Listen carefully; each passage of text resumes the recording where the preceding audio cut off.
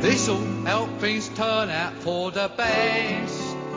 And always look on the bright side of life. Always look on the light side of life. If life seems jolly rotten, there's something you've forgotten, and that's to laugh and smile and dance and sing.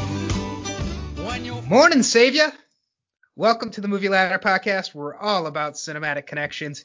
Each week we're discussing a movie that connects to the movie from the previous week's podcast. My name is Zach Brooks, and I am joined, as always, by... Oh, it's Brenda Fitzpatrick! You do a very good Brian's mom's voice. I don't know if we have a name for her, but you sound a lot like her. Is Mrs. Cohen, yeah, I believe Mrs. is Cohen, just what yes. we're going with, yeah. Okay. Or the great Terry Jones, as he's known. Yes. Yeah. I wasn't sure if it was Mary or Barry or something like that. I believe it's Mandy. Mandy, okay, Cohen. yes, so that works. Yeah, it's Mandy Cohen. Mandy Cohen. Oh man, we could connect to Mandy. Yes. Oh, spoiler alert. Maybe we're watching Mandy next week. We'll find out. Maybe we're watching Mandy next week. Yeah. So welcome back to the Movie Ladder Podcast. Last week we talked about Young Frankenstein. Yep. And this week, due to, what would you say the connection is between, besides just like parody the of a humor? well-known fable. I like that. Parody of a well-known fable. You have read that in the title for this podcast. No offense to any Christians out there who are going to take offense at me calling the story of Jesus a fable, but, you know. Yeah, I mean, you're not saying it's a fictional fable. You're just saying No, I'm not. I'm just saying it's a parable or... Yeah. I was thinking, last week parable is a better word. Parable. Yes, last week we had a parody of science. This week we have a parody of faith. Oh yeah. So, real Jack Shepherd, John Locke situation. Real Shepherd Locke. Well, which would you say you're more of a fan of? Are you a man of parody science or a man of parody faith?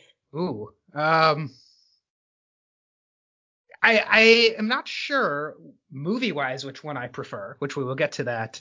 I think if I just had to say if I'm a man of science or man of faith, I would say I'm more of a man of science, although I'm like a little bit of a man of faith. Not as much as our previous host, Av, is, I would say. Right, but would you say you're a fan of things that parody faith or more than you are things that parody science? I think... we shouldn't be parodying science in these times. I think we should be respecting science during these times. Fair. Yeah. So. Well, I mean, at the end of things, Young Frankenstein, I think, did respect the science. Yeah. Yeah. And this, no, this doesn't really respect the faith, but yeah. So we're going to talk all about Monty Python, Life of Brian tonight. Fantastic. And then at the end of the episode, we'll decide on our next movie connection based on suggestions sent in from the listeners. And we brought our own connections as well. This is the second episode of Season 2, our 2021 season of the Movie Ladder Podcast. So we've already started talking about Life of Brian, but we will be full on spoiling that movie. So if you haven't watched it yet, put a timestamp in the description so you can jump ahead. But you should just pause this podcast and watch it because it's fun, and everybody needs a little bit of fun right now. And so if you have never seen this movie, I'll go ahead and share a production tidbit with you to sort of hopefully entice you.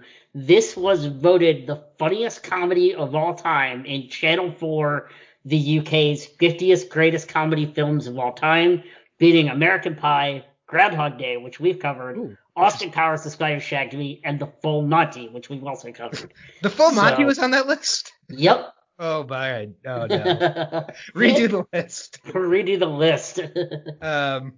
Yeah, I thought it was funny. I ended up watching it twice, and I will share some more about why I did that later on.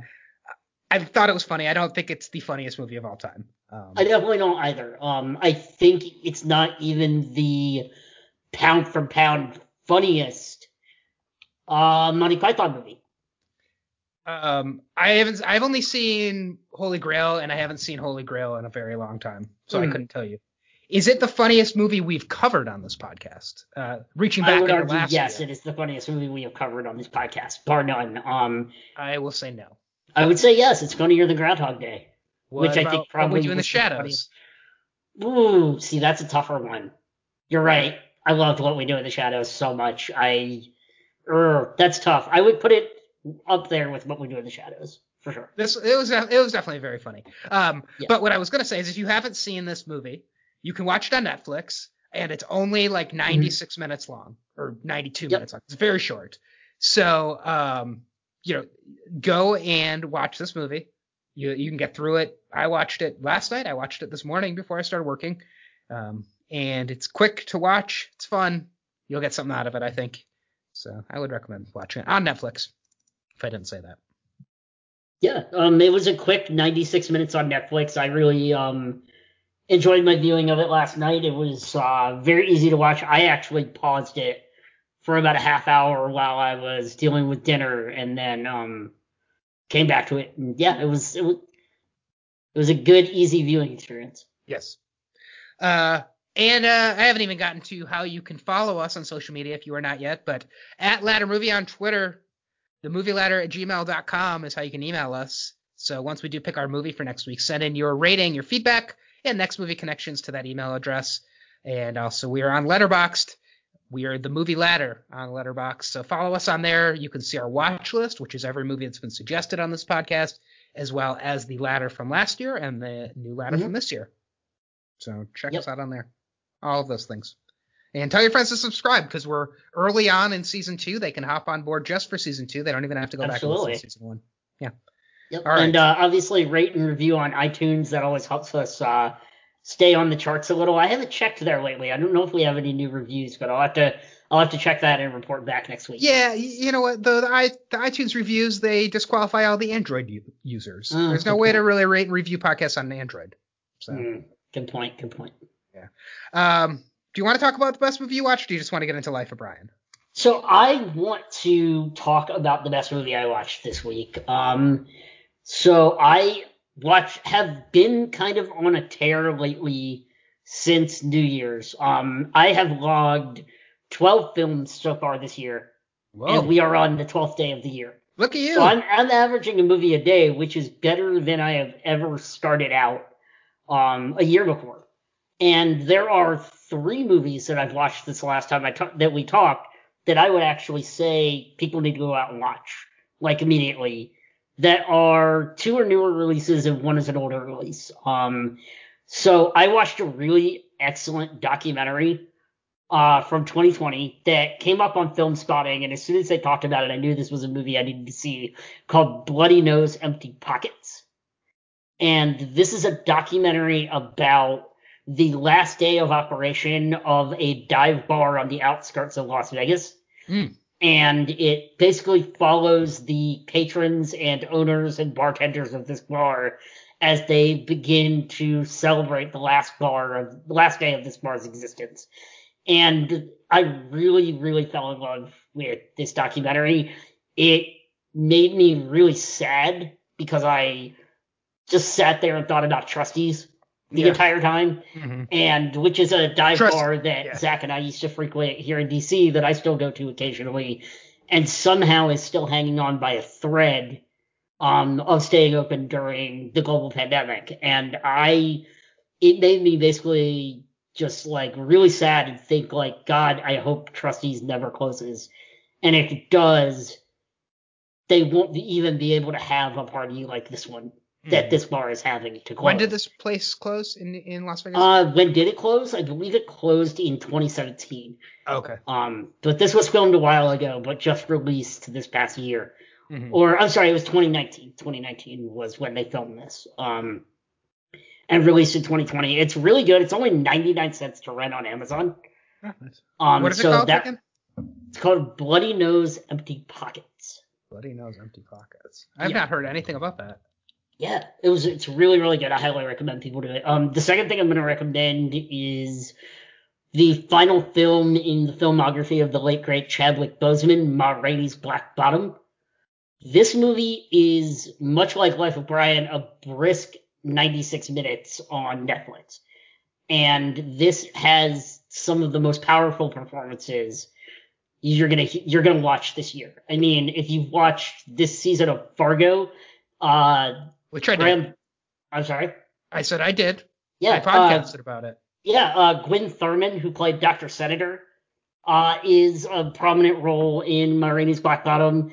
And of course, as I said, starring the late great Chadwick Boseman as well as Viola Davis. The music is incredible. The acting is brilliant. It's based on a stage play, which you can kind of tell in the way the movie is shot, and how it goes from room to room in this recording studio throughout. It all takes place in a single day, which is pretty cool too. So it's kind of like our One Crazy Night movies. It's One Crazy Day. Oh man, I wish we would have known. We could have gotten to that at the end of last year. Yeah, absolutely. But yeah, highly recommend Ma Rainey's Black Bottom. I think both Viola Davis and Chadwick Boseman will be up for awards come Golden Globe and Oscar time for their performances in this movie. Definitely check it out. And the final film that I'm gonna talk about, and I know this is going on long. So my latest Criterion watch, it is Kurosawa Week, and I watched The Hidden Fortress, which honestly I knew that Lucas was inspired by The Hidden Fortress in when George he wrote. Lucas. George Lucas. That's what I said, right? You said Lucas. There's lots of Lucas. Sorry, George Lucas was. Well, if you let me finish my sentence. Then hey, you know what? People George listen on double speed. I want to make sure that they know what you're talking about. Oh my lord. So I know George Lucas was heavily inspired by The Hidden Fortress when he wrote Star Wars, but I did not realize how heavily he took direct elements of this movie for the book of Star Wars. So yeah, it's incredible. It's about 2 hours 40 minutes. It's not as good as Seven Samurai, which I absolutely loved, but it's still a really fun movie. It's a really funny movie. And some of the action fight scenes are really, really good. It's basically about these two peasant workers who get caught up in a rebellion and end up rescuing a princess. And they're basically they're R2D2 and C3PO. They're R2D2 and C3PO. Yeah. There's a Han Solo. There's a imperiled princess. There's an evil empire. Wow. Yeah, it's been on my watch list for a while. As you said, it was Kurosawa Week on the Criterion Challenge. I almost watched The Hidden Fortress, but because I had not seen Seven Samurai, I decided, I should fill that blind spot. Unlike you, I did not watch very many movies this week. Not sure why. I don't know. There was a lot of football playoffs. I guess I was watching a lot of football over the weekend. But I watched Seven Samurai Sunday morning, and it's good. I definitely liked it. I do not understand why it is 5 stars across the board from every single person I follow on Letterboxd. Because I can't say anything bad about it. I just don't feel like when I was watching it, I was particularly moved the way I like to be when I give something 5 stars. Part of that is probably because a lot of what is in Seven Samurai is done in a lot of movies that come after it. And I need to keep that in mind that this is 1954 when that movie came out. And so it was revolutionary in that way. I also, it was long. It did not feel that long. I appreciate that it had about a 5-minute intermission in the middle. I think every movie should have an intermission. It's great. It gives me a chance to go to the bathroom. And I thought the second half was definitely better than the first half. The final battle was great. I mean, I could see the influence on Lord of the Rings and, so many other movies that I've watched. So I appreciate all of what it did. I thought it was very well made and I liked it, but I think my expectations were that, this is one of the top 10 movies of all time. And I do not think it's in my personal top 10. Yeah, I think part of that comes from just the fact that it was so influential for an entire Western and crime and heist drama format for the next 50 years afterwards. TV shows took from this movie, movies took from this movie.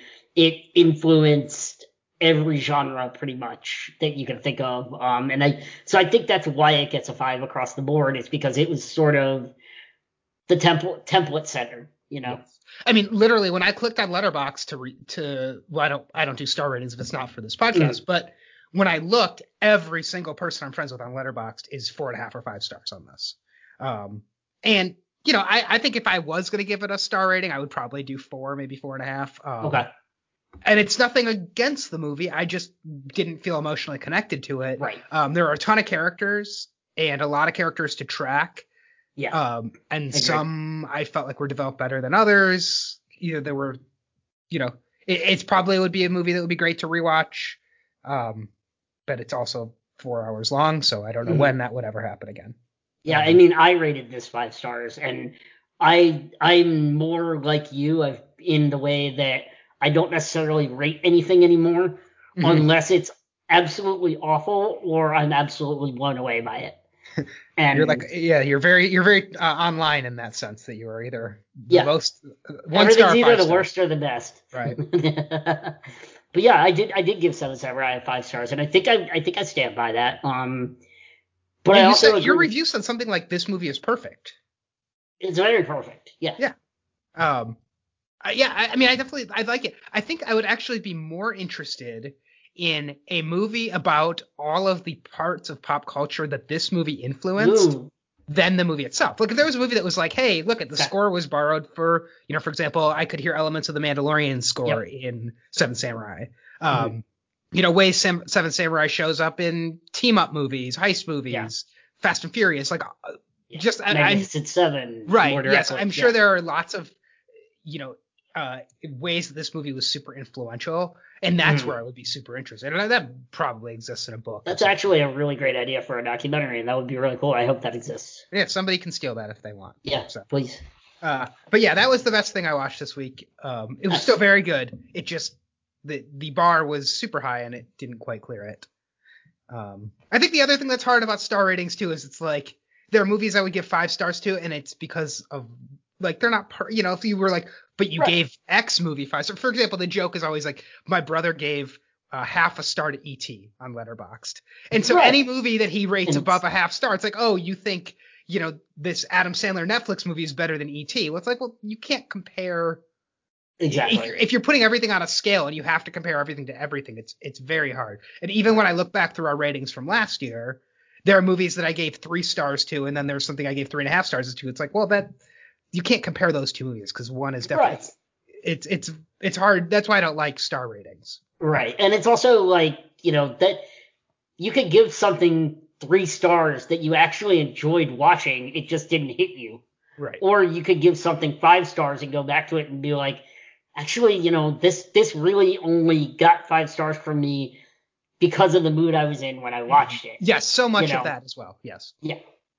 And speaking of which, I think that segues nicely into talking about Monty Python's Life of Brian, which to me, I could have and would have said for the last 25 years that this is the best Monty Python movie ever made. This is one of my favorite comedies of all time.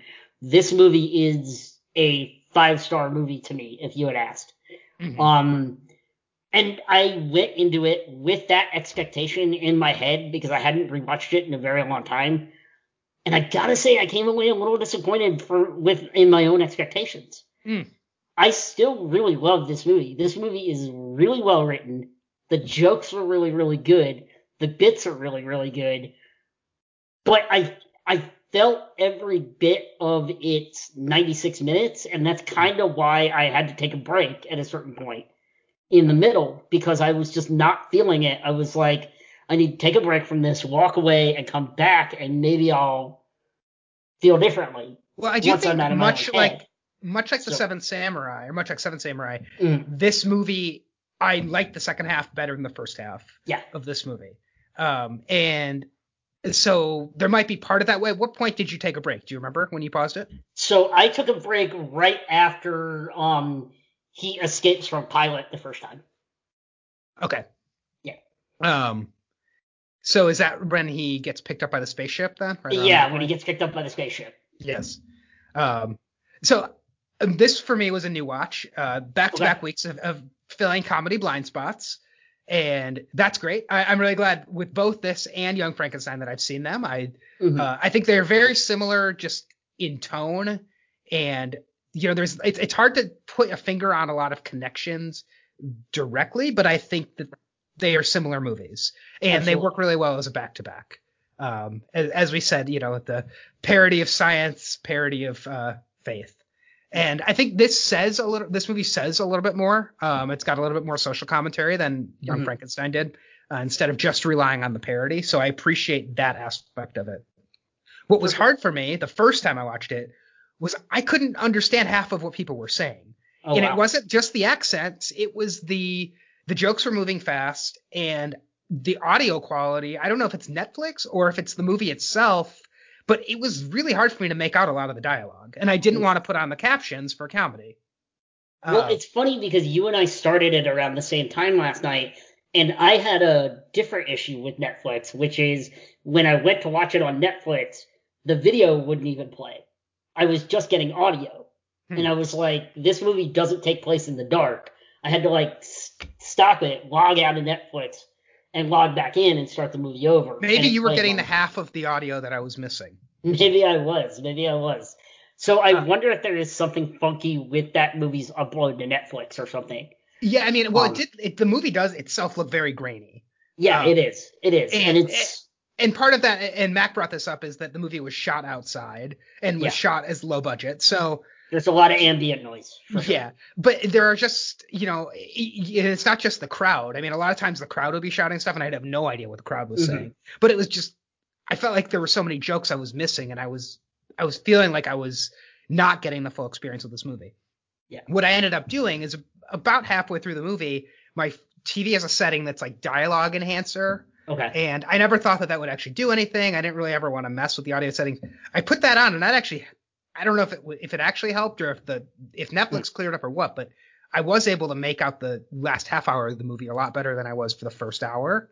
And then, so this morning I went back and rewatched it with the dialogue enhancer on, and I didn't have any problems at all. Good. I mean, besides some of the crowd, there were some lines that were still, I could probably watch a third time with captions on. Right. Because it is such a well-written movie, and there's so many funny parts that I felt like, it was like I was having like FOMO that I'm watching this movie, but I'm not getting the full experience. Fair enough. Yeah, and I think that's one of the things about the last three movies that we've covered.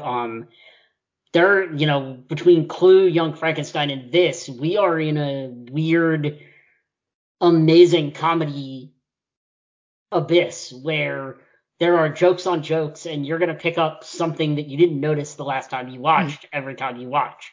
As far as a joke goes, or a joke is going to hit you in a different way than it did before.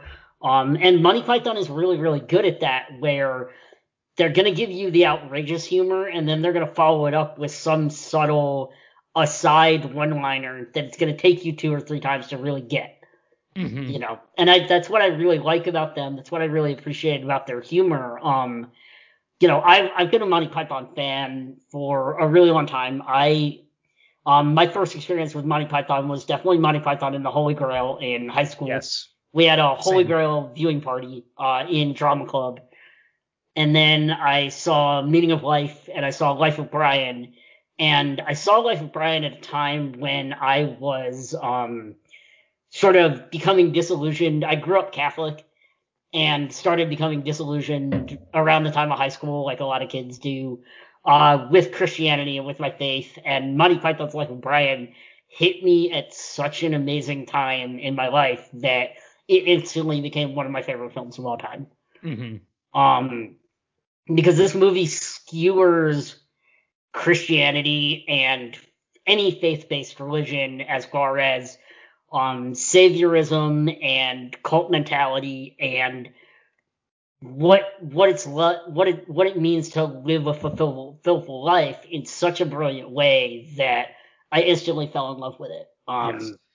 And that's what I really like about this movie compared to Young Frankenstein, where Young Frankenstein did a great job being a parody and had funny moments and good surprises, whereas this I felt like had more to say. Had more to say about false prophets, had more to say about the society, that is, captured in the Bible, and leadership, and the way that people will latch on to an idea or a Messiah figure or a savior. And I tried to, when I was looking for my connections for next week, I really tried to look for movies that follow, where people follow a Messiah type figure, follow a false prophet. I actually had trouble finding, and I'm hoping our listeners have some good suggestions for those, because I had trouble finding really good, besides like The Master. And that was the first one I thought of, and I left that off my list. Movie. Right, because I've seen The Master a bunch of times before. I wanted to find something new, and there's really not a ton of movies, even though I feel like there are, that I could find about people that are following some sort of a leader, and especially talking about following somebody that you think is the savior and becoming crazed by that person. I mean, it's very timely to watch right now if we look at what happened at the Capitol last week 100%. and people following this cult leader and Donald Trump to do absolutely crazy things because they have these fanatical beliefs that are grounded in this guy who just fell upwards and kept being mistaken for this prophet who was just Brian. He's just Brian Cohen. He's just Brian Cohen. Yep. Right. That's like it. And then the dark ending of this movie. I mean, it's a very, talk about dark comedy. It's the dark darkest comedy that you can think of because it ends on an upbeat song about death. And to always look on the bright side of life because with an entire row or Jewish section of people being crucified.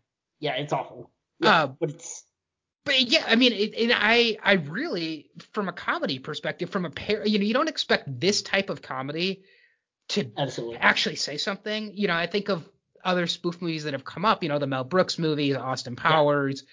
Yep. They're all funny, but none of them actually are saying something. The way that this movie does. One of the things I really love about Monty Python, Life of Brian, is it really is trying to say something, and they really were trying to say something. When they made this in 1979, this was made and produced in the midst of a bunch of terrible right-wing anarchist groups that were starting to sprout up all around England. And so this movie was commentary on that. And the whole Judean People's Front of Judea joke is a direct rip of those types of groups. And how they all basically had the same ideologies, but were arguing about minutia within that. And yet we're still finding leaders and doing terrible things to each other, but didn't really have a real message. And, so is that what is highlighted with the group that's there? I don't know. I can't remember what they're called. The Friends of Judea, or was that the one that they hate? Because there's the group, then there's the group with the same name that they hate. There was it's the Judean People's Front, the People's Front of Judea, right? The Popular Front. Whatever happened? I thought we were the Popular Front. No, whatever happened to the Popular Front? He's over there, and then they call him a splitter. It's come on, man. Was the group that they hated the group that shows up at the end that says they're a Suicide Squad? Oh yeah, that was that's what I thought I caught at the end of the movie. Yeah, I couldn't remember what they were called. Yeah, I didn't write that down.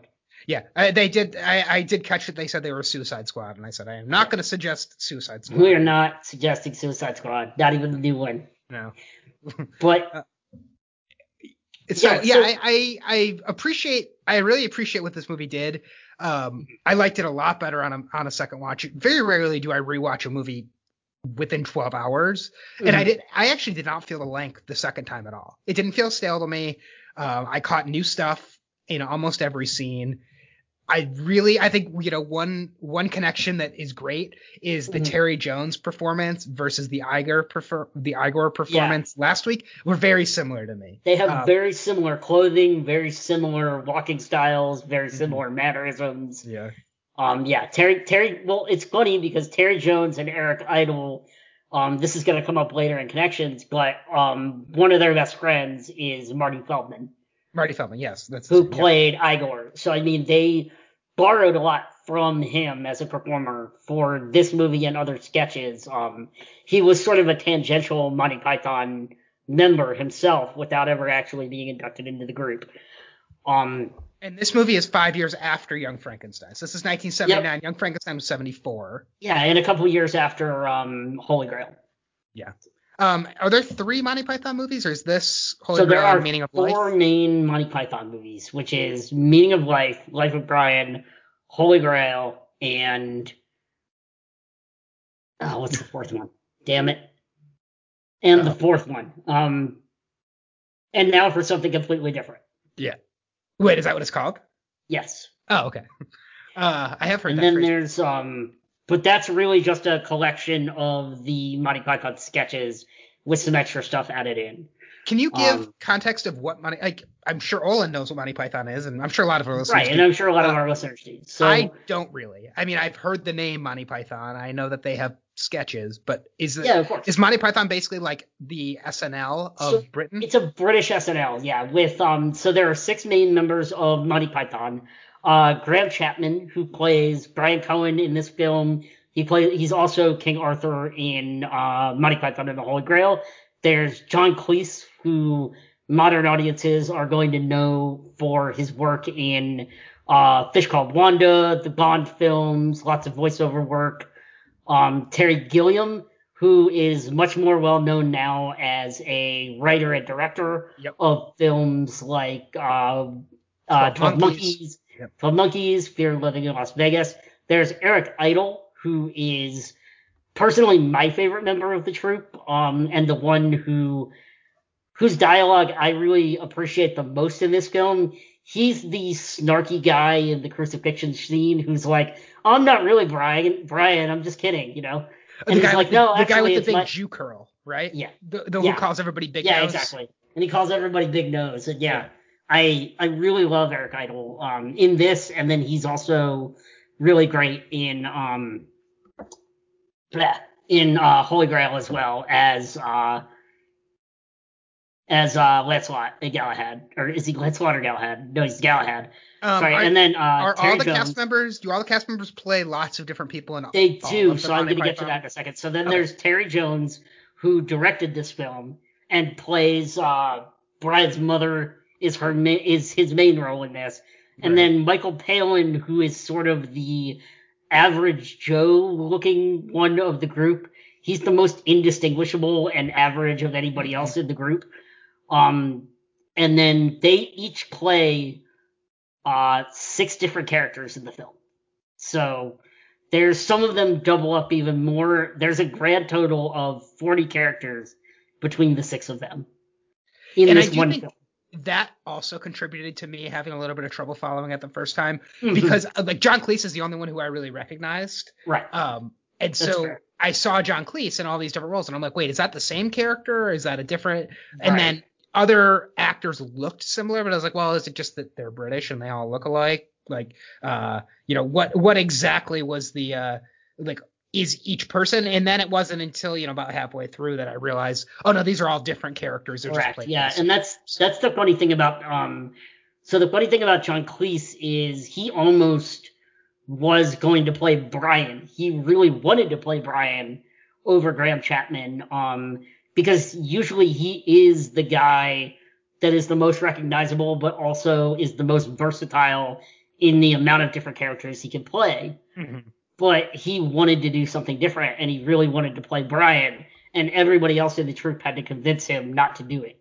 I'm so glad that Graham Chapman played Brian because he looks as far off from a Jesus as he's just like a very generic, dorky looking guy. Correct. And does not look like he would be a Messiah at all. So he works perfectly in that role. Yeah, and John Cleese is way too tall and recognizable. Yeah. I mean, who are you going to have to do the tall centurion roles without him? You're not going to get Eric Idle to do that. Yeah. John Cleese looks exactly like Richard Hatch also. Yeah, I can see that. I've always thought that they look similar, and especially in this movie. It was like, if there was ever a Richard Hatch biopic, you could have John Cleese play Richard Hatch. John Cleese. God. I guess John Cleese is older than Richard Hatch. So Monty Python was founded in 1969, by the way, and their first ever comedy sketch is obviously called Monty Python's Flying Circus. I have heard of that, yes. Yeah. So that's a show then, right? That's TV. Yes, and that was broadcast on the BBC between 1969 and 1974. Marty Feldman was a writer with them on that. He also helped produce some of their live shows in the early 1980s, including Monty Python Live at the Hollywood Bowl. What else do? So that was them coming and performing live. Correct. It's like almost like, I mean, it's funny because that's like the Beatles coming to America, and this movie was produced by George Harrison. Right. And I was like, that can't be the same George Harrison. No, it is that same George Harrison. George Harrison. And he even has a cameo in this film. I saw that. I didn't notice. Yeah, and I couldn't find him either, but he does. And I thought that was really cool. Yeah. What about the women in this movie? So because the women it seems like there's two prominent women. There's one who's the follower, and then one who plays Judith, which I appreciate that her name is Judith as a play on Judas with the speech impediment. Well, the other part is her last name is Iscariot, so she's credited as Judith Iscariot. And Iscariot is Judas's last name, so I thought that was I was like, you got to. It was definitely on purpose. Yeah. Sorry, I forget. Yes, I that's the other thing that's hard. I know the story of Jesus, but I was never taught the story of Jesus growing up. That's a good point. There are parts where I was like, is that like was the rebellion group? Is that something from the story of Jesus? Was that something separate that they took for this story? No, that's them parodying what was happening in England in the modern times. Okay. And comparing it to things that could have been happening, in Roman times back then. So. And I do really like that the Caesar character, which he's not Caesar. He's Pontius Pilate, who is the person in the Bible that crucified Jesus. I see. So the fact that he crucifies Brian in this is skewered very, very well because, it comes off as him doing him trying to pardon someone is what happens in the Bible. Instead of pardoning Jesus, he pardons I can't remember what he was. He was maybe a pickpocket or something named Barabbas. Okay. Who was next to Jesus. Was he able to pronounce his R's? Do we know? We do not know because obviously you can't tell in the written word. That's true. Yeah. I do like that there's a character who can't pronounce his R's, and then there's a Biggest Dickus who can't pronounce his S's. Yep. Like that stuff was really funny. Biggest Dickus is really, really funny. Yeah. Like I thought everything with Pontius Pilate, is that his name? Was really good. Yeah. I thought he was a great character, and I don't know if it was intentional, but the costumes look like the costumes you would get like as a little kid, like the night costumes you would get. Like they look like they're just like plastic costumes. Yeah, it's straight parody. Yeah. I love that. They basically just went to the Halloween store and they were like, "Give us all your Roman cards." Right. It's brilliant. Yeah, and there are just like such great little touches throughout this movie. The vendor on the street, you start early on in the movie with the vendor on the street who's selling the beards and selling the rocks. Selling the rocks. 2 points, 2 flats, and a packet of gravel. Always, exactly. Always cracks me up that time. I love the stoning scene where they're just, are there any women here today? No. Yeah. I mean, no. So what's the point of the spaceship scene? It just was a Deus Ex Machina to get him to be able to escape. I mean, and you're familiar with Deus Ex Machina, right? Oh yeah. Which is literally God from a machine. Right. So that it's sort of a take up on that of like, God will come down and save the main character, and then, Right. Yeah. Out of nowhere saying it's out of nowhere. Yeah. Have we had any other Deus Ex Machinas that well, I know we're not going back in movies that much. Yeah, I'm not going back to the list. All right. Yeah. I do like a good Deus Ex Machina sometimes though. Like when I can spot it and I'm like, oh, there's a Deus Ex Machina. So I will talk about the part that was the toughest for me. Do you want to try to guess what was the toughest part for me? All right, I'll just tell you. The two jailers. That stuff was really aged poorly. Yeah, that did not play well for me either. With the guy with the stutter and the guy who's It just, I don't know if it was supposed to be that he just had a speech impediment or if he was like mentally disabled. I think he had a stutter, and the other one was deaf and dumb, which I thought was. Well, and he had like a big scar on his head, so that part I was like, okay, he's just been like beaten over the head because this is brutal, Roman times. But the other character with the speech impediment, if that's all it was, I mean, it was just like. But then I know it's 1979 and you can't judge it by 2020, but it just kept going. That scene felt like it was 15 minutes long. They did one bit too long with that before the end part where they basically said that was all an act. Right. Yes. Because there's the thing with the Centurion, so that made it a little better where it's all an act. but it still didn't play well. I thought it was, that was one rule of three that didn't work for me, was those two characters. Because generally there's a rule of three with comedy where you do a bit three times and that's it. Mm-hmm. And that bit was bad.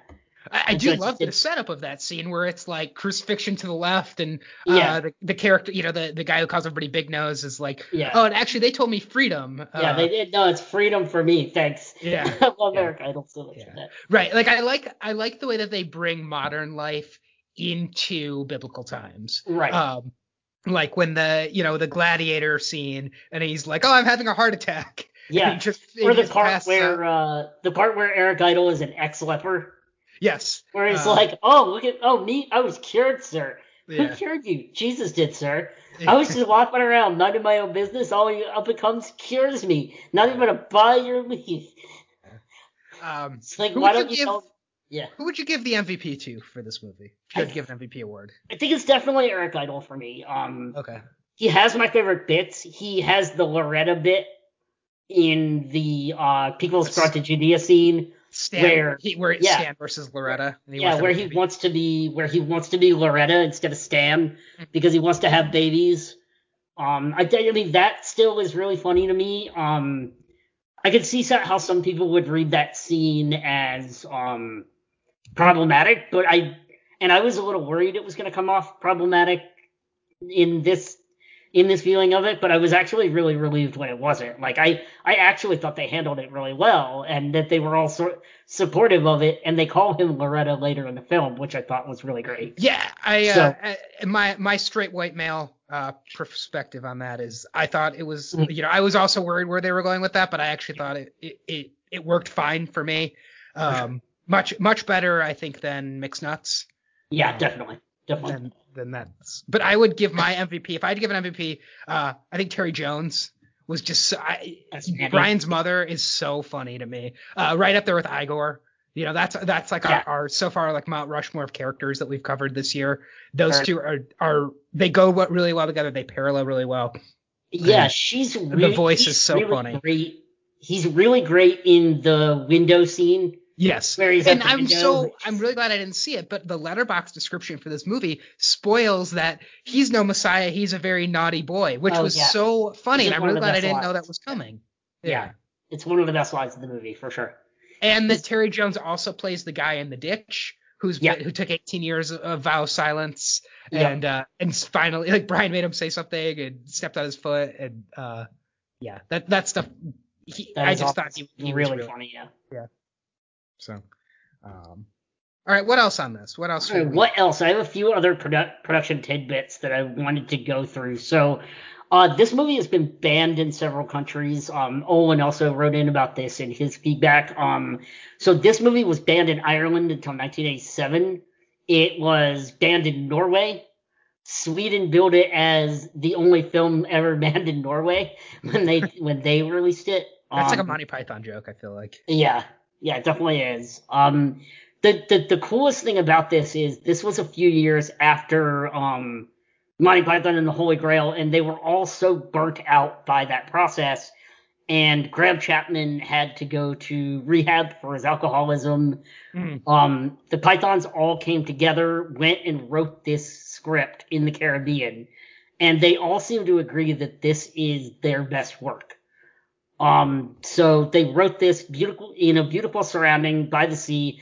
Graham Chapman had finally beaten his alcoholism. There were no last-minute directorial changes, which is what happened with Monty Python and the Holy Grail. And they filmed in a location where they were all happy that there was agreeable weather, and they were all felt like they did their best writing ever. When they wrote this loved the scene. And that's taken directly from the commentary from John Cleese on the DVD box set. John Cleese, as I said, originally campaigned to be Brian. He also, one other thing John Cleese really wanted was he really wanted George Lazenby to be in this role, in this movie as Jesus, because he thought that would be a really great gag. And they were that's post his appearance as Bond, right? Yeah, exactly. And they were. Do we see Jesus in this movie?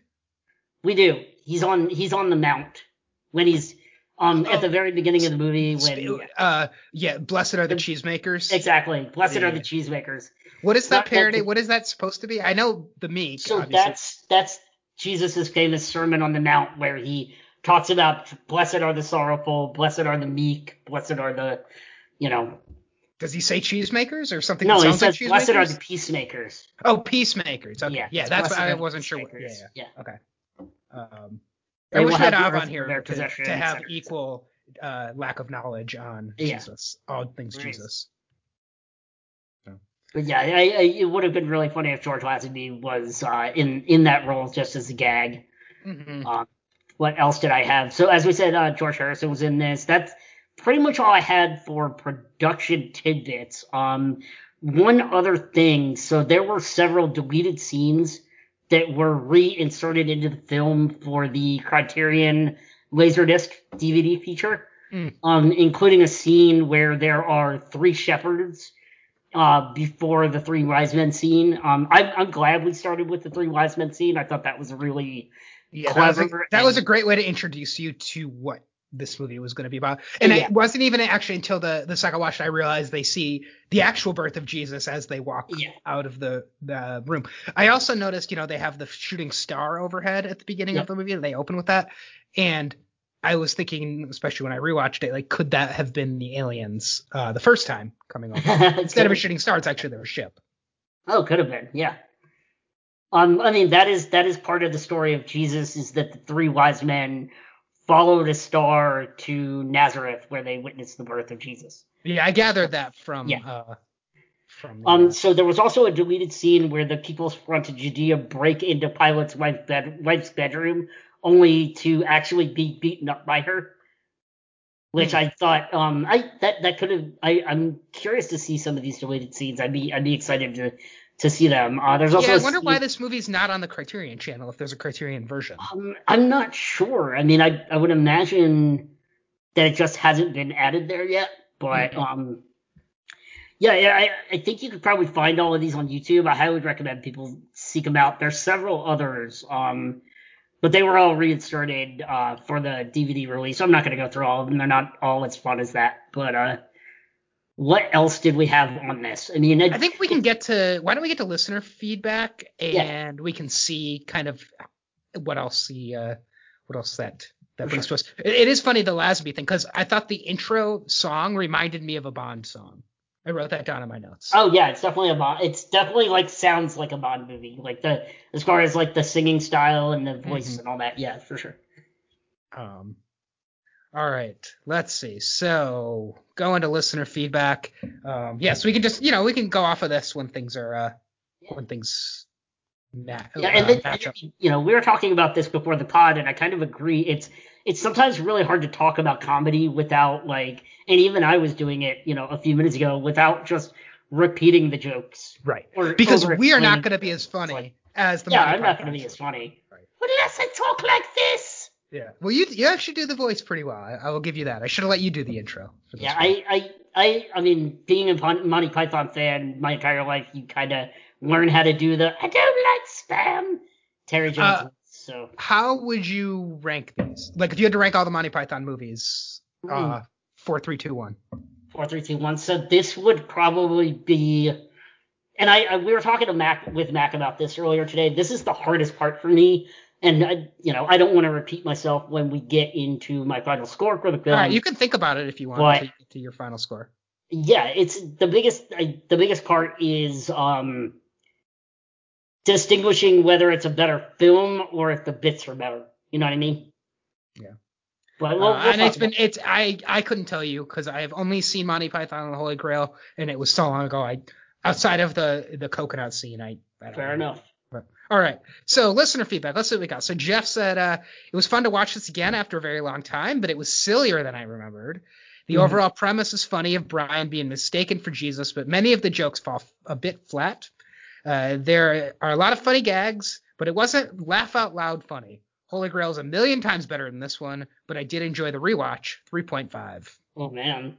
So. Stefan Johnson says that pros, I laughed once. Cons, I only laughed once. Yeah, I feel like that's not a pro for a comedy if you only laugh once. I don't even think that can be a pro. what he says is, I'm learning from these old comedies that I do not enjoy slapstick or sketch comedy. It's just not my thing. 1 out of 5. Did Stefan give a 1 last week as well to Young Frankenstein? I think he did. Yeah, I definitely laugh. I mean, I don't laugh out loud that much. There were probably a couple of scenes when I laughed out loud, but I laughed internally a lot during this. I did too, definitely. But if you only laugh once during a comedy, that's deserving of 1 star. And hopefully you laugh more in our next movie, even if it's The Master. Well, what'd Kyle say? All right. Kyle said, love this when I was younger, but haven't seen it in a while. Not as good as I remembered, but I still like it. The trans jokes aged poorly. Favorite scene is still the weird alien chase interlude. More full frontal nudity than I remembered. Best ending of any Monty Python movie, 3.5 stars. So, I agree. The ending overall, it's an ending that you can read as funny, but it's very tragic. For sure. It's interesting that his favorite scene was the alien chase, because I like that mostly because I was like, oh, cool, this might give me some areas to connect to the next movie, more so than liking it in the movie itself. And he also put in a connection to Young Frankenstein as well. He said, someone who can't speak properly but then can. Frankenstein and the guards. So I didn't think about that. Yeah. Yeah, good point. Frankenstein's monster is what he means. Yeah, it's Frankenstein's monster. Kyle. Come on. All right. Jim Crumley says, I give The Life of Brian a 3. It has some of those classic bits, but big portions of it really dragged for me. Yeah, I think that's more what I was saying as well. Just parts of it sort of didn't move as quickly as I remembered them moving. There were some bits and scenes that lasted about 30 to 60 seconds longer than they really needed to. Yeah. You know? What I like about Jim is that he's always short and sweet. Absolutely. Jim's emails do not drag for us. So. They do not. I appreciate it. Jim. One scene that I haven't brought up that I really love is the graffiti conjugate the verb scene. Yes. Which I think could feel like it's dragging, but as somebody who took French in high school, and I think we've all taken some foreign language, like the conjugate your verbs, and it's a command. Just English lit, taking a classic English writing class in college, that's definitely a problem I relate to. Yeah. So I thought that was really funny. All right. What did Olin have to say? Is it my turn? Yeah, okay. It is your turn. What did Olin have to say? Olin, I'm expecting high praise from Olin. A film about discovering your birth father, battling for the freedoms of your people, finding the love of your life, being mistaken as the Messiah, being rescued by beings from outer space and sent to your early death in a painful manner. Who said British films have to be low stakes? Love the Swedish tagline. This film was so funny that it got banned in Norway. I could go on and on. I will just say it's third in my ranking of Monty Python films, so 5 out of 5. So the other two that are above this must get 6 out of 5 for Olin. Nice. Good job, Olin. All right, Molly says, I am so glad you guys have been picking comedies lately. To me, laughter is usually the best way to deal with pain and the horrors of the world, and this is the perfect movie for that. I like Monty Python, but I had not watched this before. I loved it. So many jokes, such insightful humor. It truly holds up, even in 2021. This will definitely be on my regular comedy watch list. 5 stars. Nice. Wow. That's great. And I agree. I am so glad that we picked something funny this week. Absolutely. I definitely needed it. And I'm glad I watched it twice. And yeah, I'm glad you did too. Yeah. And I do think a lot of the messages are very timely for 2021. It is crazy that we picked a movie about being a fanatic for a what you think is a messianic figure who's actually just a guy named Brian. Absolutely. So, yep. Sometimes his name is just Brian. Right. And speaking of Brian Cohen, the funny thing is the character's name is Brian Cohen. Those of you who are Rob as a Podcast fans know that the host of the Challenge podcast on Rob as a Podcast is also named Brian Cohen. That was the only Brian Cohen I knew of until last night. Whoa. So, and I messaged him and I said, Brian Cohen, we've never interacted before, but we're talking about Life of Brian tomorrow on the podcast if you wanted to come on. I did not hear back from him, but I would be so curious how often a guy named Brian Cohen hears references to this movie. Well, I hope he responded in a nice British John Cleese action. Fuck off, Yeah, exactly. I mean, as a kid, I heard Zach the Lego Maniac and Zach Morris all the time. So I would imagine if your name was Brian Cohen, you would hear jokes about Life of Brian and the character being named Brian Cohen all the time. So maybe he'll get back to me and I can follow up next week. Maybe he'll say, "Call me when you do another Coen Brothers movie." Oh, I did not think about that as a connection. Ooh, interesting. All right. And then Mac just put 4 out of 5 stars. Yep. So that gives us 26 divided by 8 is a 3.25 average from the listeners. Not shabby. Yeah. Is this our most divisive movie? We had a couple 5 stars and a 1 star. I think, obviously for this year, it definitely is. We had a couple of 5 stars. We had 1, we had a 3. 8 scores were kind of all over the place, and I kind of understand why. A lot of times for a comedy, it just depends the mood you're in when you watch it, for sure. And maybe we will do a better job picking a movie Stefan likes next week. Yeah, I hope so. There's ebbs and flows. Sometimes it's good to watch something you don't like so you can appreciate stuff you do. Yep. I'm sure whatever it is, he'll rate it a 5.4 next time. 5.4 out of 5. Great. 5.4 out of 5. All right, so let's do our feedback, or not our feedback. Our ratings. Our ratings. So I've talked a lot about this movie and just how timely it is. I think this is one of those podcasts where the more I talk about the movie, the more I appreciate it. I came in with a 3.5, but I am looking more on the bright side after talking to you.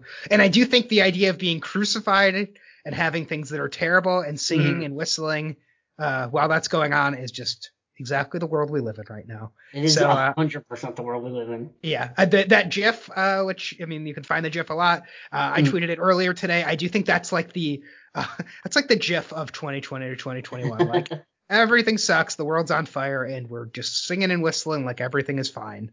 So I'm giving this a 4. Nice. Up from a 3.5 about an hour and a half ago. Yeah. It's really interesting. So there's a lot that I still really love about this movie. There's a lot that maybe it was just the mood I was in last night, but didn't hold up as well as I remembered it. I didn't laugh as much as I remember laughing previously at this movie, and maybe part of it is because things have been so bleak lately that it maybe rang a little too true to me. How prescient this movie was. Mm-hmm. I still think this is one of the greatest comedy films ever made. I came into it once again. I think I, expected to give a movie a 5, and again, will not be able to. I think I'm much closer to between you and the listeners. If I could give it a 3.75 today, I probably would, but then I would probably knock it back up to a 4 tomorrow. Mm-hmm. So I see no reason not to give it a 4 today. Nice. But it's a weak 4 because I just wasn't completely feeling it, and part of that I think the bits what we're kind of getting around earlier is I think that this movie has more clever bits than funny bits, whereas Monty Python and the Holy Grail has a better, funnier, more consistent beat for beat humor. And this movie has a lot of ebbs and flows in its humor, where there's a lot of lull, and then all of a sudden it hits you with a really clever joke. Lull, not lol. Yeah, exactly. Lulls, not lulls. Yeah. But yeah, so I'm going to give it a 4. And who knows, next time I watch it, I may regret that and end up giving it a higher score than that. Who knows? Well, it's interesting because you gave it a low 4. And the average on Letterboxd for this movie is 3.95, which I feel like is right where you are, basically. Yeah, it's basically right where I am. Yeah, and that gives us a 3.75 overall, which I guess will bump up to a 4 for the purposes of Letterboxd. Is it exactly 3.75? It is exactly a 3.7. I mean, I guess that's a 4. I guess that is by definition bumped up to a 4. Definition, rounding. Yeah. So every vote mattered in this one. If you think your vote didn't count, you made this the difference between a 4 and a 3.5. So don't think your feedback does not have value here. Good job. So I am very curious to check out the other Monty Python movies. I don't know if we'll end up doing one next week again or if we'll do something different, but I think I'll add Meaning of Life and Holy Grail to my watch list. And the fourth one, what was the fourth one again? What was it? Not Thanks for the Fish. I don't know if it's technically considered a movie or not, because I haven't had a chance to look it up. So it's Monty Python, Meaning of Life, Monty Python, The Holy Grail, Monty Python, and where is it? Yeah. Life. And now for something completely different. Oh, and now for something completely different. There you go. Yep. Yeah, that says a collection of Monty Python Flying Circus skits. So okay, so maybe it's not technically. Maybe it's just the 3 movies. I guess it is. Olin will correct us. So. Yeah, I remember watching that as a kid as a movie, so maybe that's where it is. Yeah. Maybe that's where my mix-up is. You didn't give your ratings. What would you give as your rankings of the? So three I movies? think at this point it's Monty Python and the Holy Grail, Monty Python Life of Brian, and Monty Python Meaning of Life is considered the least of them. I grew up watching now for something completely different the most, just because that's the one that was always on TV. Mm-hmm. So I would catch sketches here and there, like the Dead Parrot sketch or the Is This the Right Room for an Argument sketch, which is one of the funniest sketches of all time. And Spam-A-Lot is Monty Python. Yeah, right? I don't like Spam. Yeah. And that was sort of where the idea to do this movie next came from, is that, parts of this movie were taken for the Monty Python Broadway musical Spam-A-Lot, which debuted in the early 2000s, but the plot itself is taken from Monty Python and the Holy Grail, but they do a lot of the bits and songs that occurred in this movie, including Always Look on the Bright Side of Life. And I think I read that is actually sung at British funerals a lot now. That is it? song. Oh, yeah. Wow. That's incredible. Because I feel like I've heard that song in other places, but I can't really place where. But I think I did see that on Wikipedia when I was doing some research. So, well, that leads us right into connection. So, we're obviously only connecting back to Young Frankenstein. Yep. So we talked about Marty Feldman and how he used to write for Monty Python. You just brought up Spam-A-Lot in terms of being a stage performance of this. Yep. Life of Brian having that stage performance, and Young Frankenstein has a stage version as well. And the similarities between Marty Feldman's character and Terry Jones's character in this movie, and just the parody, that clever writing and parody as well. Yep. So a couple other things that connect back to Young Frankenstein. We have an individual being yelled at and chased by an angry mob. Yes. So we have that between the Frankenstein's monster and Brian here in this film, as well as John Cleese has appeared in 2 different versions of Frankenstein films. So he was in the 1994 Mary Shelley's Frankenstein movie. Oh, interesting. Yep, and he was also in an animated film from 2008 called Igor. I saw that when I was looking for connections, and I thought that was I meant to write that down. That's a great connection. Yeah, so those were the 2 big movie connections I found that could tie to Young Frankenstein. Mm-hmm. Yeah. Anything else to Young Frankenstein? Obviously, Kyle sent in that connection about a character who can't speak properly and then can. Yep. Not directly. I mean, they add the normal brain, etc., with the character in the dungeon. That's and like passages. This has a lot of sewer systems. Yeah, for sure. Secret doorways and such. Exactly. So. Lots of being chased by angry mobs. Lots of secret plans, songs. The other thing. So are we ready for the movie map? Yeah, I like that you're calling it the movie map. So the movie map. This is our. You have to connect it back to the movie that is the most similar that we covered in year 1 to this movie.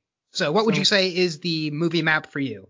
So I found Clue to be the biggest movie map. Mm-hmm. And that was one because of the slapstick humor, and then also it shares a very specific moment with Monty Python's Life of Brian, and that is right before the crucifixion. They all sing "For He's a Jolly Good Fellow" to Brian as he's standing on the cross, similar to how they sing for She's a Jolly Good Fellow to Mrs. Peacock before she goes out and gets arrested by the FBI in one of the alternate endings in Clue. So that was my big movie map connection I wrote down. All right, I think that's good. I do think, again, you could tie the humor similarly to what we do in The Shadows, like we said last week. Yeah. But I'll go differently this week, and I will say Hot Fuzz.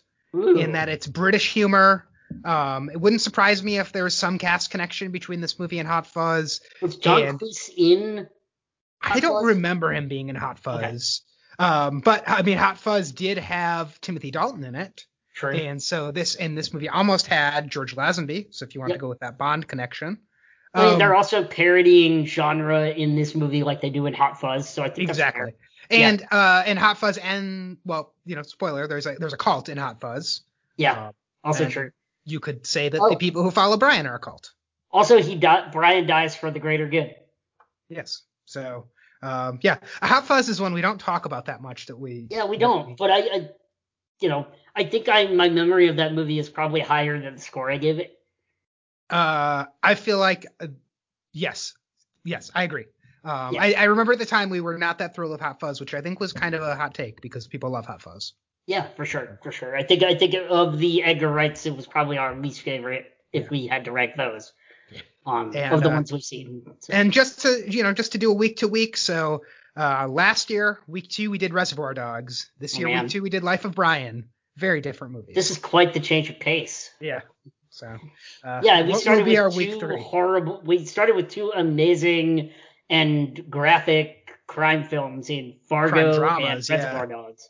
And now we're starting with outrageous comedies. So will we keep Comedy Month going? Let's find out. Ooh, yes. Look at you. Look at you doing that segue. All right. Well, let's hop into our ladder. So we do this every week where we go through listener suggestions and we each bring our own suggestions as well. And then we will pick a movie to talk about next week and to watch. We will let you know where that's streaming. Every movie that is suggested, we add to our movie letterboxd watch list. So if you're looking for something to watch, check out that watch list. There are pages and pages and pages of movie suggestions on there that have come from the listeners and the hosts. The suggestion can be anything that connects to this movie in any way that you want to make it connect. So once we do pick that movie, make sure you send in your feedback at themovieladder@gmail.com, rating, feedback, questions, comments, and then, of course, next movie connections. And we will see what we're going to pick next week. I will say this movie gave me a lot of ideas of ways to connect, but I actually struggled to pick movies that fell into those categories. I had lots of categories, and I'll go through them, and I just could not think of actual movies that would work. I agree. So let's see how our listeners did.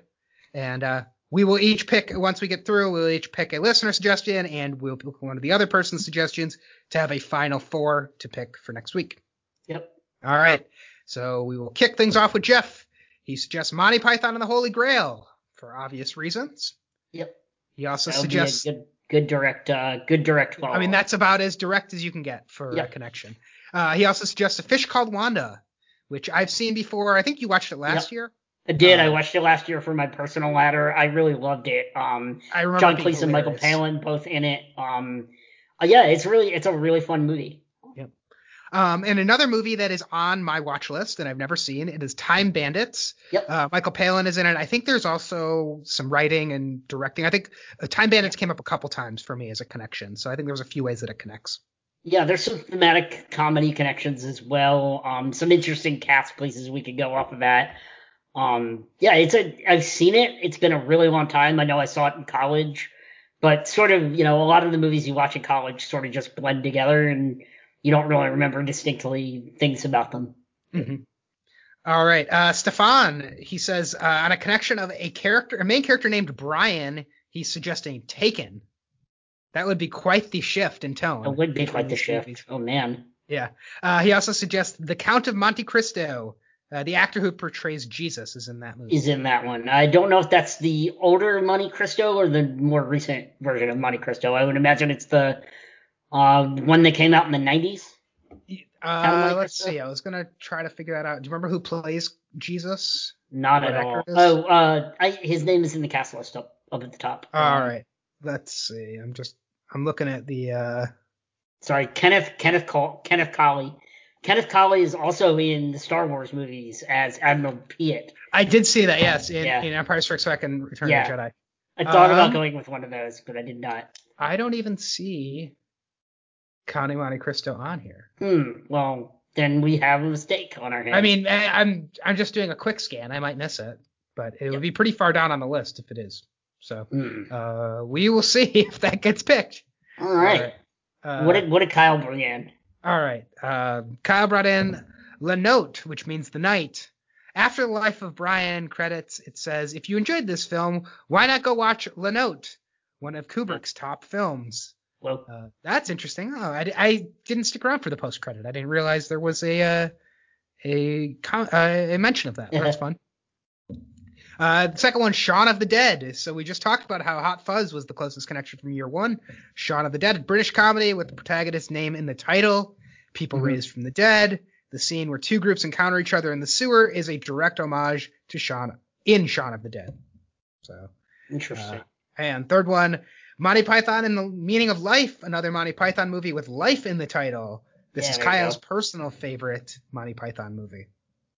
And finally, Rat Race, comedy including John Cleese in the ensemble. This movie that is often overlooked because of the horrible cover art, but it has some truly hilarious moments and a great cast. It's the 20th anniversary this year, so he's interested to see how it holds up.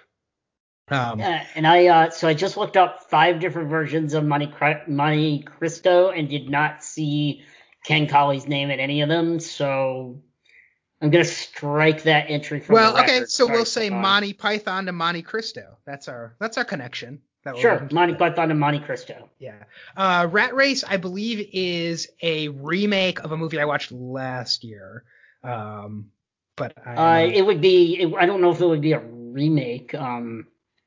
It just came out. No, Rat Race is from 2001. Yeah. Yeah, but Rat Race was a remake, and I can't remember the name of this movie. But there's a movie I watched last year, and it's like a whole bunch of people all searching for something. It was very funny. So like Around the World in 80 Days? No, it's not Around the World in 80 Days. This is terrible podcasting, but I'm gonna leave all of this in. Well, let's see. I think I watched it as part of my. What is it? Come on. Oh my goodness. All right. I don't know.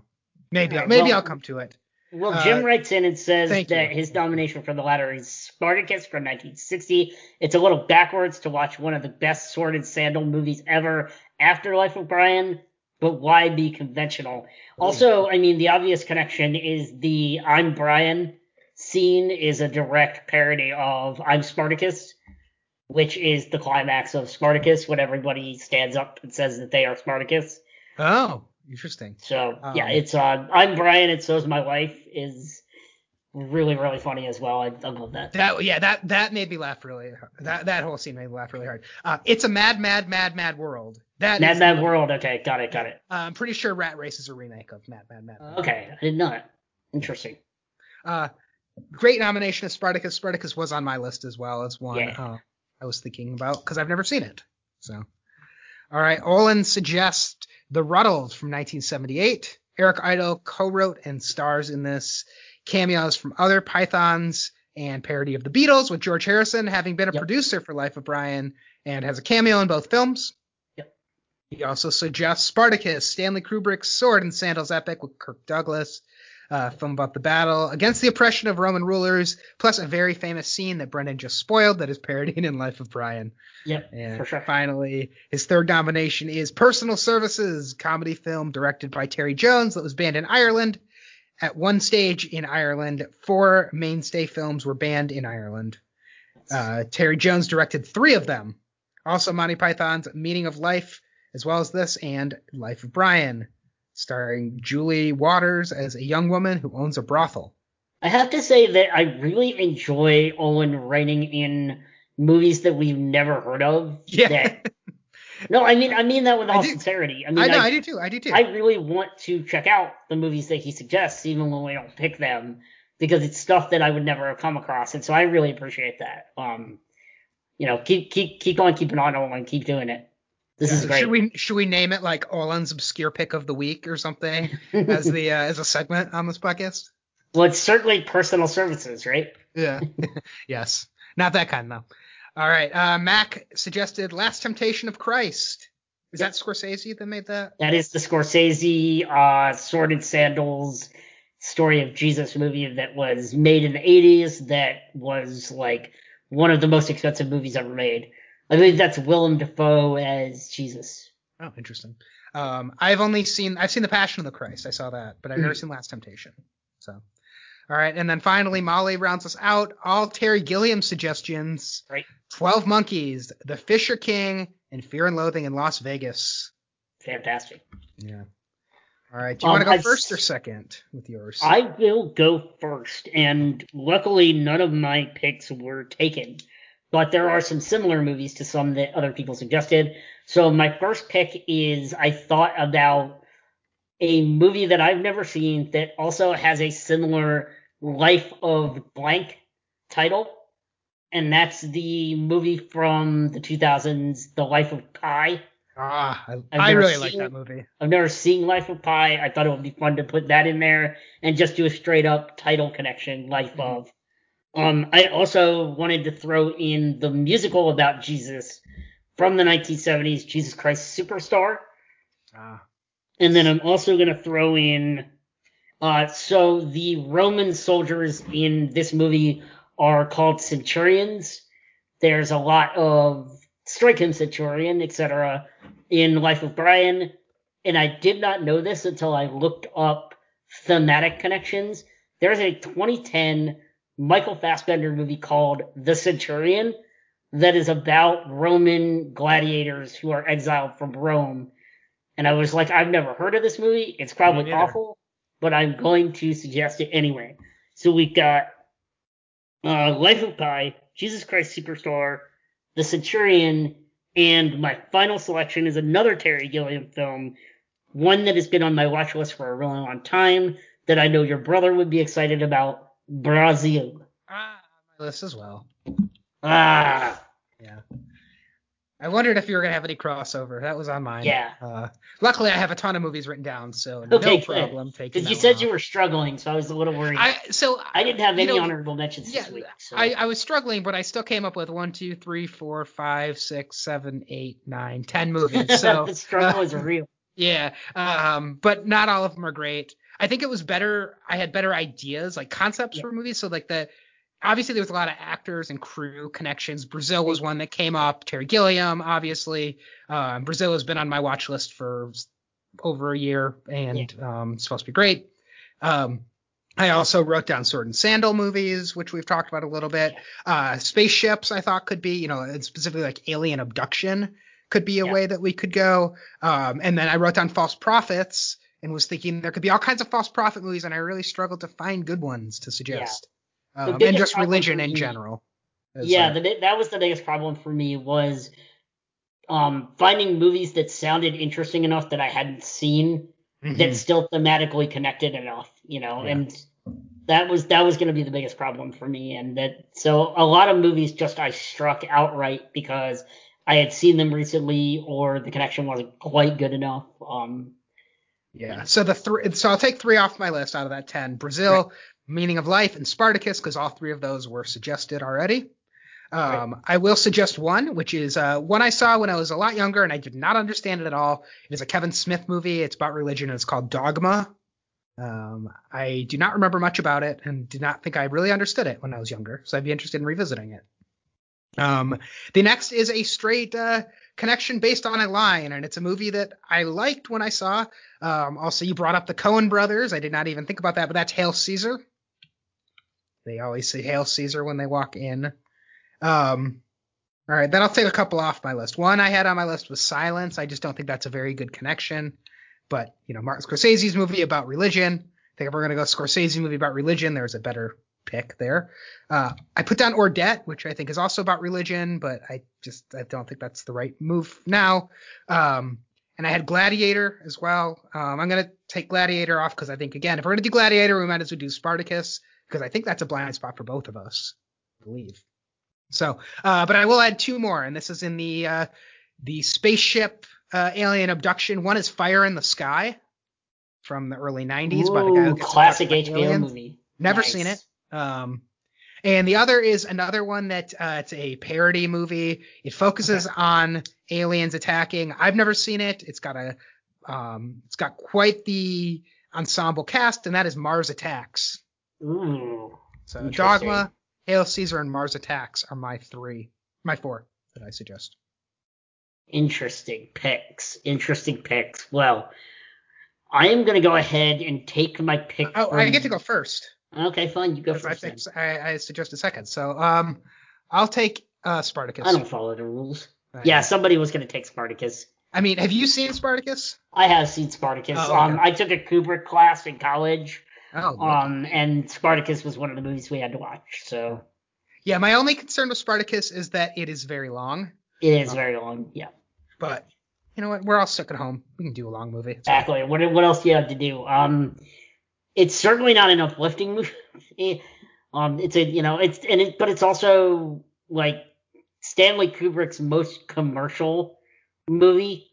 He was forced to direct it from by the studios in order to be able to make the types of movies he really wanted to make.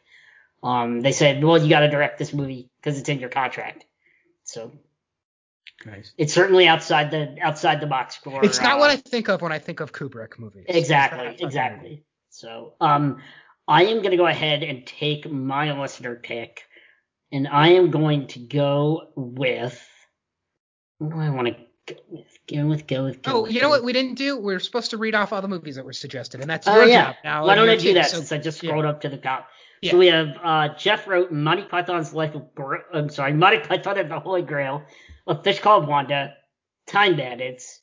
We have Taken, The Count of Monte Cristo, La Nata, Shaun of the Dead, Monty Python's Meaning of Life, Rat Race, Spartacus, The Ruddles, Spartacus Again, Personal Services, The Last Temptation of Christ, 12 Monkeys, The Fisher King, Fear and Loathing in Las Vegas.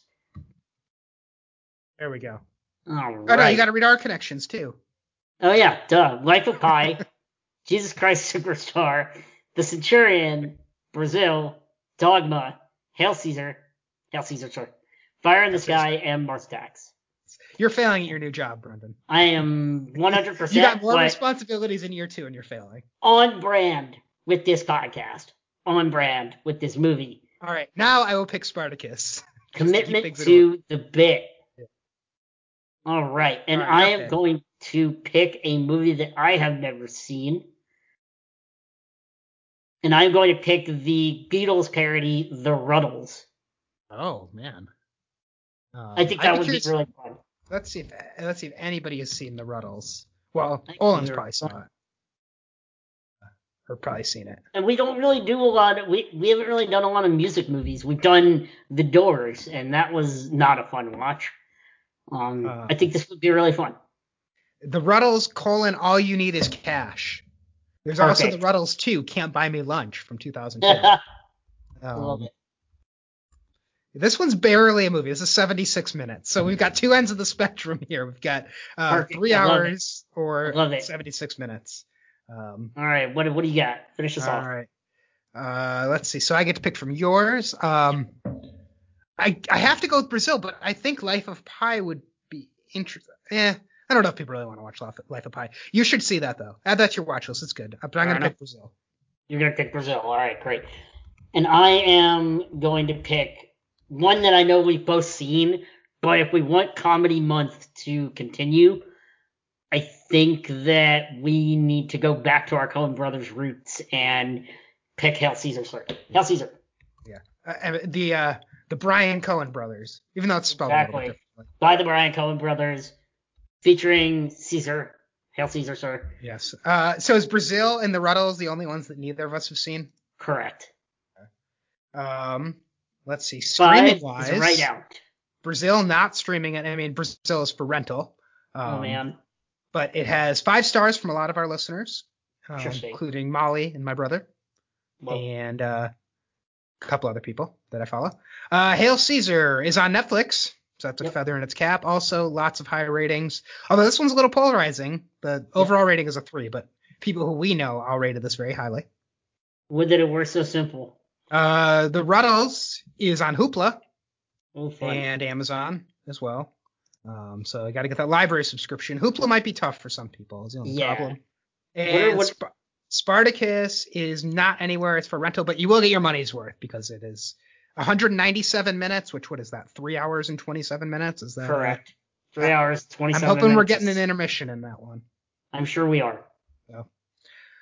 I think it's between Spartacus and Brazil. To be quite I was going to say Spartacus and Hail Caesar. Ooh. I'm interested in the Ruddles. I just think the Hoopla thing makes it a little bit tough. And like 76 minutes. Like, there's not going to be much to talk about. No, that's my concern. I wish you hadn't seen Spartacus because I feel like if you hadn't seen it, it would be a lock. It would be the lock. Yeah. Let's see. What do we got connection wise? Are there any? I mean, Terry Gilliam. Are there any other connections besides Terry Gilliam to Brazil? Not that I'm aware of. No. I mean, there might be a random actor cameo or something. Hail Caesar would be fun too. Hail Caesar would be really fun, and it'd be our third comedy in comedy month. You're not getting any comedy in Spartacus or Brazil, I think. Yeah. Let's do it. Let's do Hail Caesar. It's on Netflix. Why not? Yeah, people subscribe to Netflix in order to watch Life of Brian. It's a rewatch. We did say we wanted to do new movies, and this looks like it's going to be a rewatch for just about everybody. But that's okay. Well, hold on.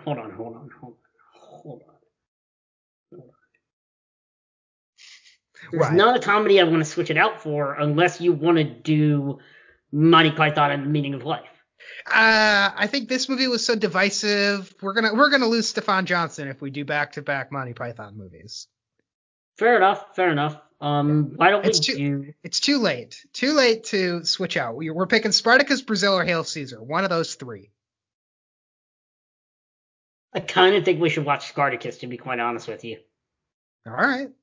I think it's the best connection. I think it will be a different type of film than we've talked about before. Mm-hmm. And I think we'll get a lot of good listener, I think we'll get some good listener feedback for that one. I think, especially because we can talk about Kubrick and the legacy of Kubrick, it can put us in some really interesting directions. So, Av and Kyle both have it on their watch list. My vote is going to go for Spartacus.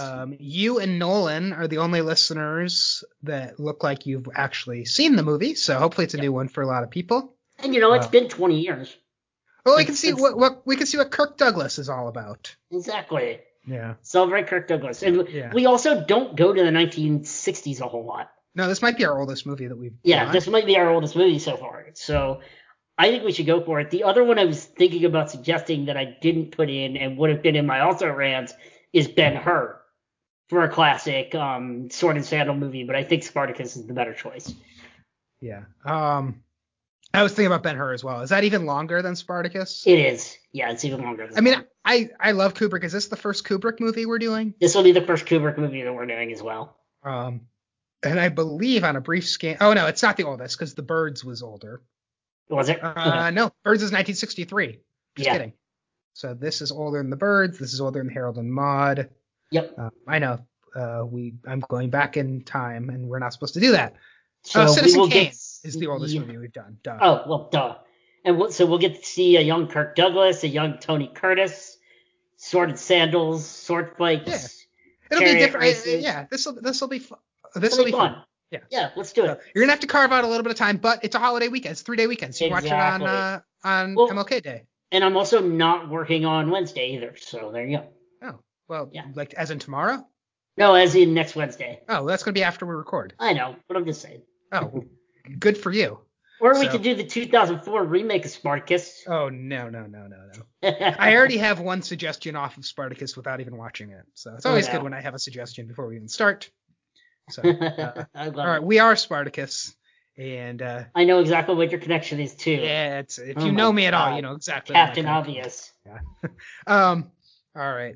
Next week, we're watching Spartacus. You do have to pay to rent it, but you will get your money's worth. It Absolutely. Is $4, it looks like, to rent. And what are you paying? About $1 an hour? Something like that. That's cheaper than parking. So can I just read the tagline for this movie, the movie logline? As long as it doesn't spoil the best joke in the movie. No, it doesn't. But so Spartacus, they trained him to kill for their pleasure, but they trained him a little too well.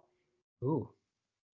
Sounds like that sounds like a tagline for like Taken or something. Yeah, I know, right? Like, what is this? Is Spartacus on it like AFI list or anything like that?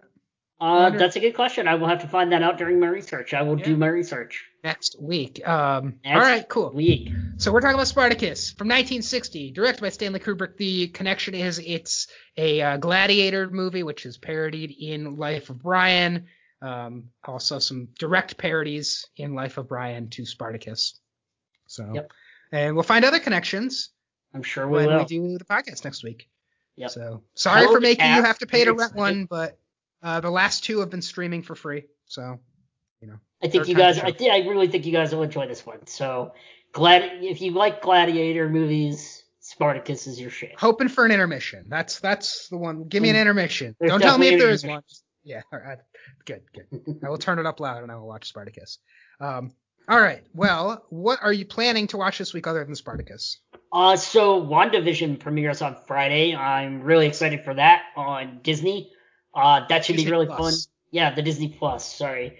So yeah, I've been excited for WandaVision. Hopefully it's going to be really fun. That's the main thing. And then there's a movie coming out on Amazon that's gotten a lot of Oscar buzz.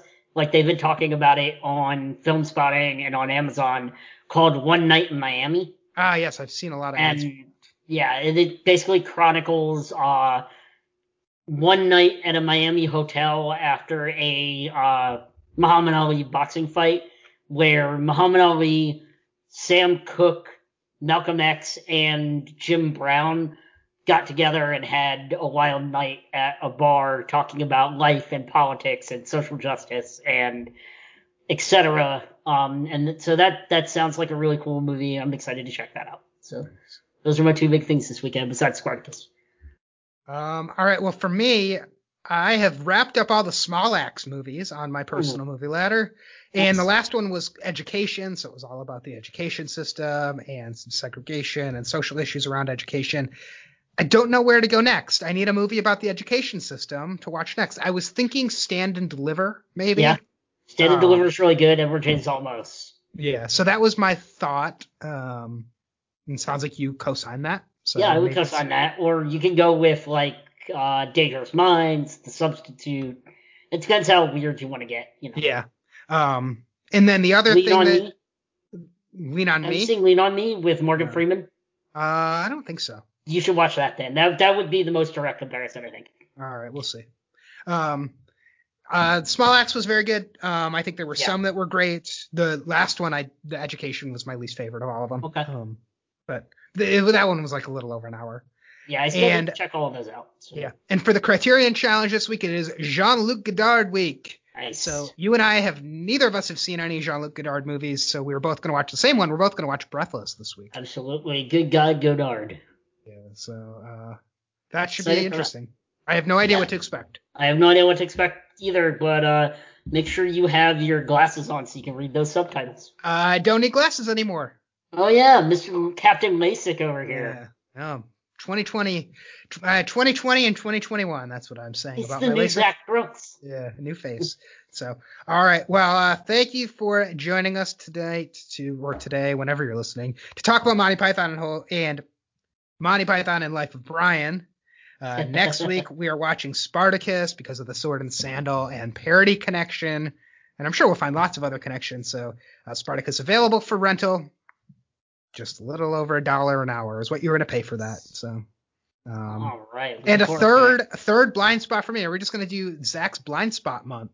I think we are. I think that's what this is turning out to be Zach's blind spots. And then we'll see what happens in February. In February, we're going to do Brendan's blind spots. Fun. So, yeah. All right. We'll see you next week for Spartacus. All right. Spartans, prepare for glory. Oh, I didn't even think about that. Nice.